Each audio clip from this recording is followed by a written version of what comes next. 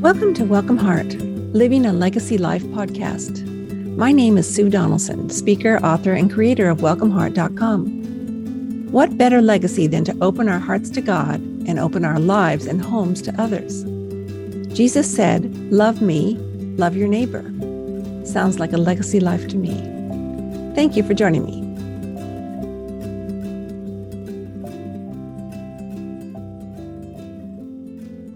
Good morning. Today we're talking about a legacy of a dream house. When I was little, I dreamed of a dream house. I wanted a Barbie dream house and I never got one. And then later I remember when I was single and had to have roommates for years, I dreamed of being able to afford an apartment by myself and not have a roommate. And God did that. Even as I was a missionary, I got a 2-bedroom living up in Idlewild, California. And I had the choice to not have a roommate, and I chose not to. And it was such a blessing, just because I'd had roommates for so long. And then later, when I got married and we moved into this condo complex, it was fine, but it wasn't really my dream house. And those of you who know my husband, he doesn't really care about the same aesthetics that I do. And so it took a while to pray him into the house we're in now. Which is a whole nother story.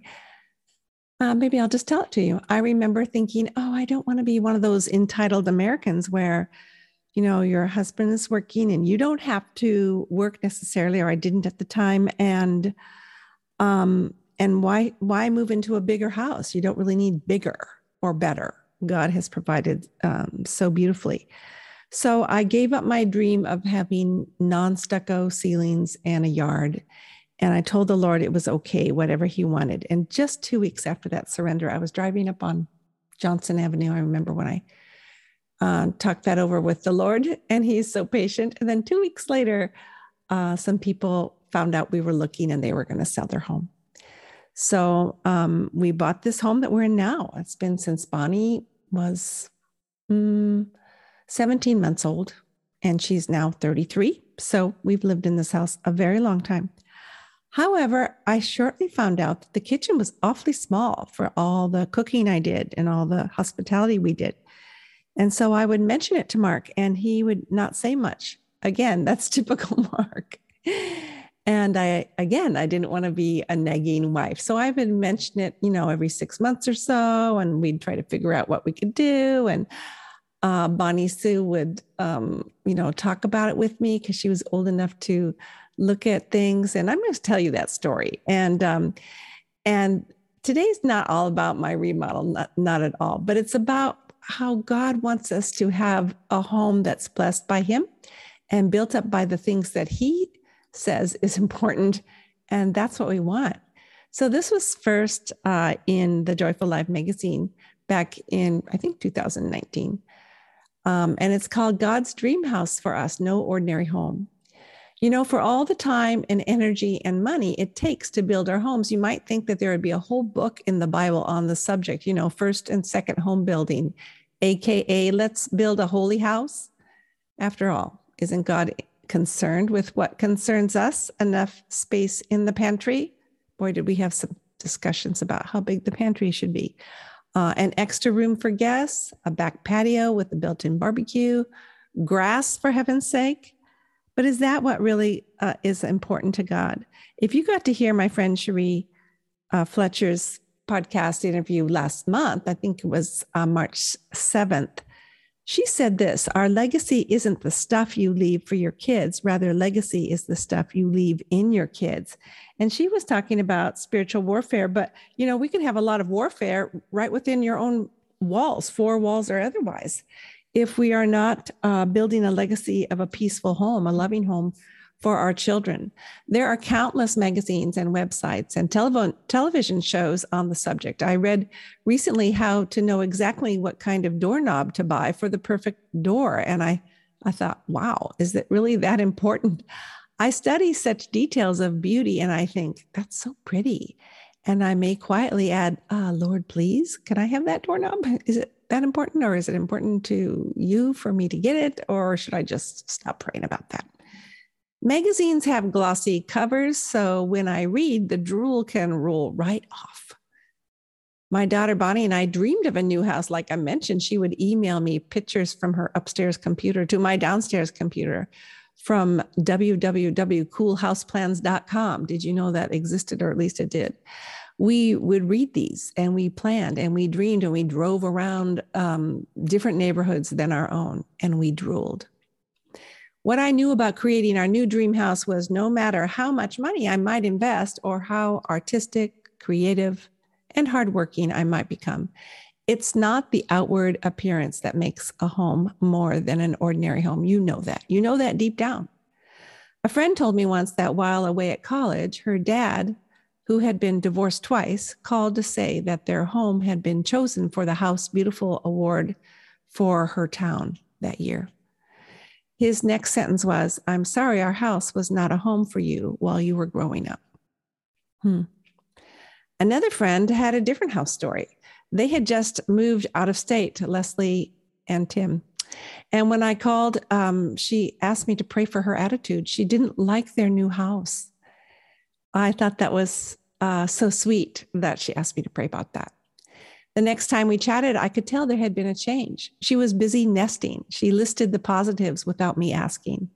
And she had just told her husband, "Tim, when you come in the door, you make this house a home." Wow. 2 house stories, a house beautiful that didn't provide a home for my young friend, and a house made beautiful by a woman determined to make it so for the family she loved. What made the difference? What guidelines does God provide so that we build the home he's dreamed of for us? Talk about a dream house. Proverbs 24, 3 and 4 lay out the house plans for our dream home. By wisdom, it's a beautiful verse, and I'm going to say it a couple times, and then I'm going to put it in show notes. So don't worry if you're driving and you don't have a chance to write it down. It's Proverbs 24, 3 and 4. By wisdom, a house is built, and by understanding, it is established. By knowledge, the rooms are filled with all precious and pleasant riches. Sounds like a 3-part sermon to me. Wisdom, understanding, and knowledge. Now, how does wisdom, understanding, and knowledge do what an architect or HGTV and Home Depot combined cannot do? And where do we begin to gain that wisdom, that understanding and knowledge, so we can find those precious and pleasant riches? First, wisdom. Now, wisdom is the application of knowledge. One can know a lot, but not be wise necessarily. Now, don't be thinking of your teenager, but or 20-year-old or somebody who's just graduated from grad school and they know a lot. Does that mean they're wise? Well, not necessarily, but God promises to give us wisdom, and we need that to build a beautiful home. My dad built his dream home for retirement. He wasn't a carpenter, by the way. It's just like my husband isn't. So it made it all the more gratifying when he completed it after 5 years. It was an extra home up in the town of Paradise, actually Magalia, about 8 hours from their real home. But he spent all their vacations working on it. He was so proud of it. And after he completed it, I called him and I asked, "Dad, what are the essentials in building a house?" He didn't even pause one bit. Without hesitating, he answered, "Well, you need a good, strong foundation. Without it, you're lost." Now, I remembered that conversation when we began our home remodel. My husband, Mark, and I drove around town looking at house foundations in process. Now, he may have called those activities dates. He knew without a good foundation that the rest is lost, or we would be soon. God says wisdom is our strong foundation. We wrap our days and our minds on Jesus. Since he is our wisdom, he's called wisdom. As Paul wrote, Christ, the power and wisdom of God, 1 Corinthians 1:24. Wisdom is a sure foundation for every aspect of home building. Among other things, I need wisdom to help me raise godly children. I need wisdom to guide me in how to spend my money. I really try to pray before I go into a clothing store. I need wisdom to temper my tongue, especially if I haven't gotten a good night's sleep, or I'm under the gun and under pressure. I need wisdom to know how to use my time. I need wisdom to convict me of my sin. I need wisdom to deepen my awareness of God.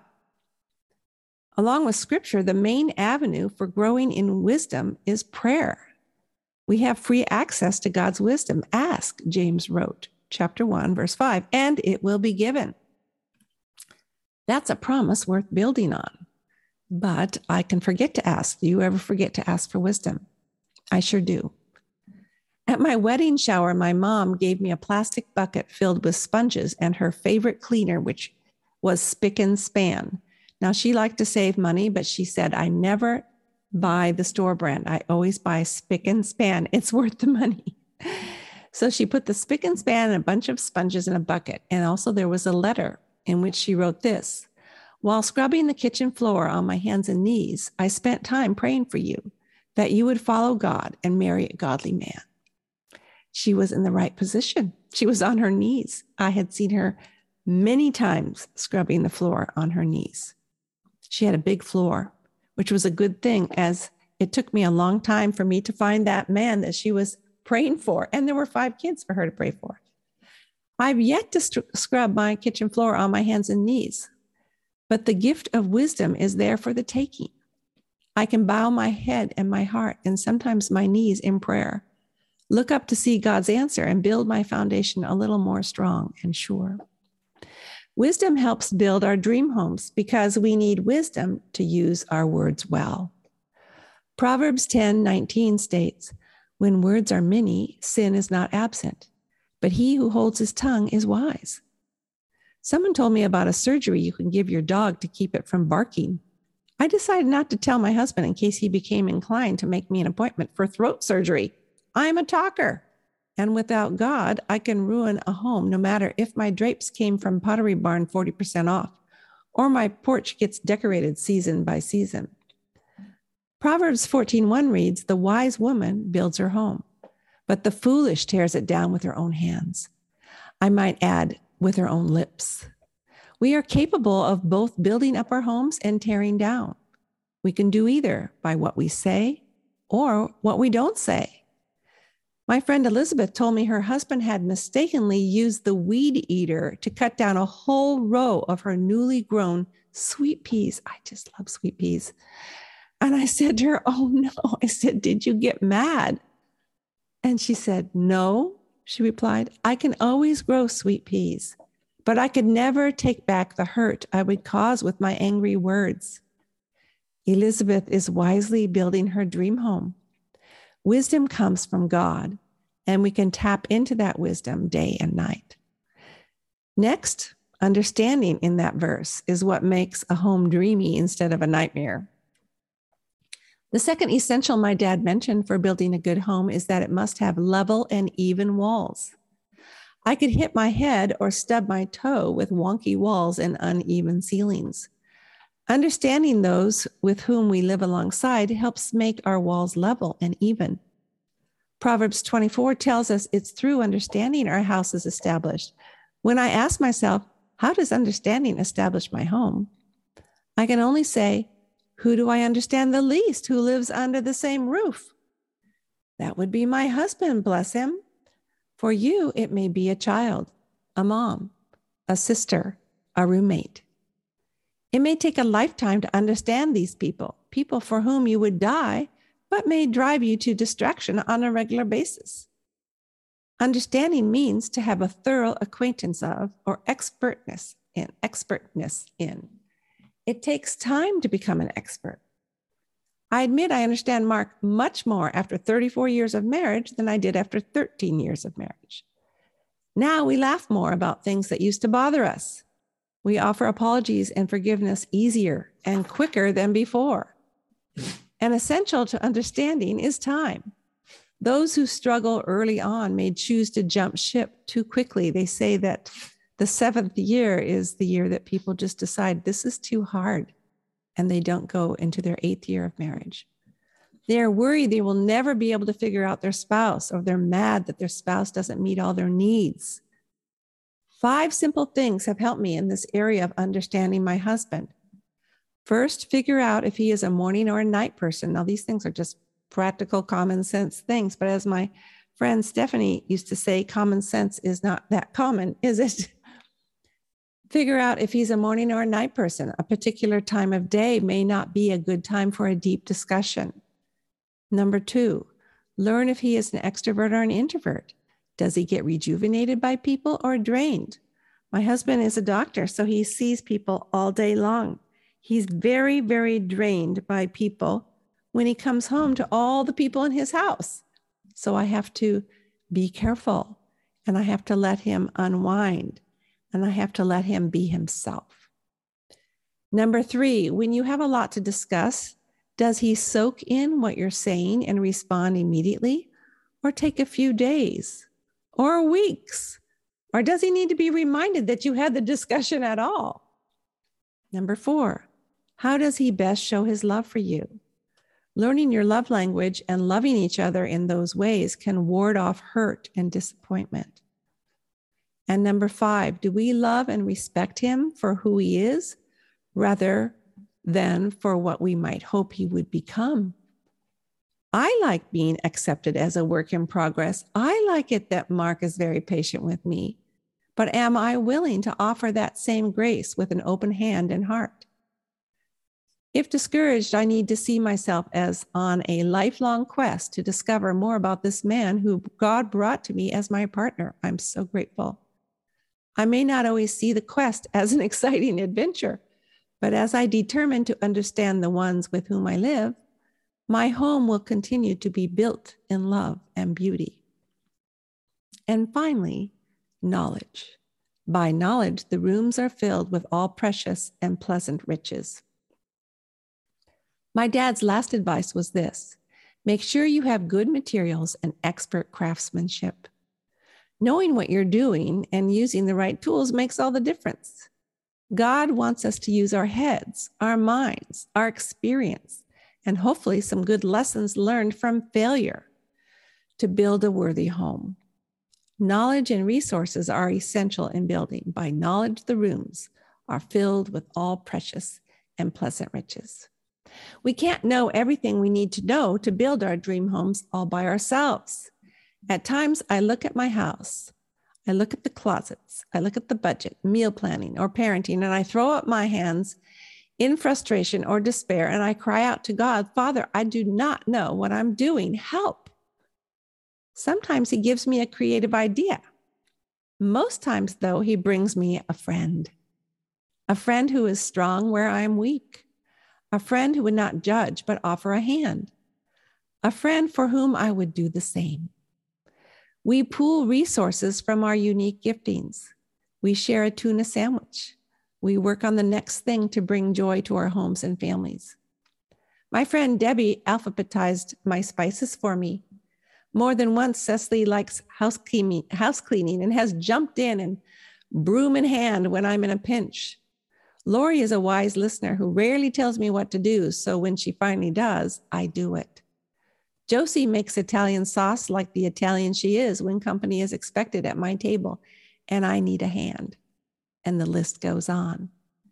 Make a list, host a gathering, share your resources, and we can help each other build a home that is anything but ordinary. Of course, the greatest knowledge is found in God's word. The older I get, the more I realize how much I don't know. There's always more to learn and do and pray into my heart and life. I set my mind to know God better based on Psalm 34:6. Oh, taste and see that the Lord is good. I want to taste and see him in my dailies, talk to him about it when I don't see him, and sit back in faith that he is working on my behalf, nestled in his love like a well-sated baby on her mama's lap. I've begun the long advocated spiritual discipline of memorizing scripture. As a competitive child in Sunday school, I learned verses by heart to win the prize, which at the time my favorite was a big hunk candy bar or a bookmark or a new Bible. Now I go to a favorite passage. I write out 7 or 10 verses. I can't seem to get past 17. And I know the award is in the work. I find my prize in the process as I pray with Paul to gain Christ in Philippians 3 and recite, bless the Lord, O my soul, with David in Psalm 103. and cry out with the psalmist in Psalm 73, 25 and 26. Whom have I in heaven besides thee? And there is none upon earth that I desire besides you. My flesh and my heart may fail, but God is the strength of my heart and my portion forever. A deeply hidden treasure unearthed in the deeper reach of memory can direct my swirling and distracted mind into God's waiting presence day or night. I hope you got to hear Sarah Geringer's interview where she talked about memorizing scripture. I'll put the link for that one and for Cherie's in the show notes so that you can go back and review those. Placing key passages in my brain and sitting together around the word with like-minded friends provides the best building materials in order to build a worthy home. Now, what are these rare and beautiful treasures that our rooms will be filled with as we build our homes with wisdom, understanding, and knowledge so that we have no ordinary home? Now, I know I have these treasures because I'm a Jesus follower, but I allow clutter to pile up and blind my eyes to how God is building his dream house for me. I'm a piler.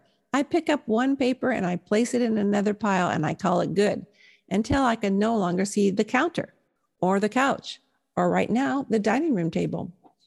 I miss out on God's rare treasures of joy and delight, peace and daily wonders because of my clutter of self-pity, overindulgence, self-righteousness, entitlement, laziness, too many jobs, too many ministries, and bouts of unhealthy introspection.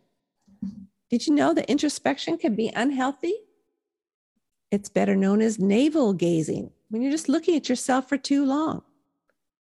I need time alone with my master builder and home designer on a daily basis, which is better than Marie Kondo, to help me clear the surfaces, to repent again and again, and recover the joy and peace that comes with regular deep cleaning.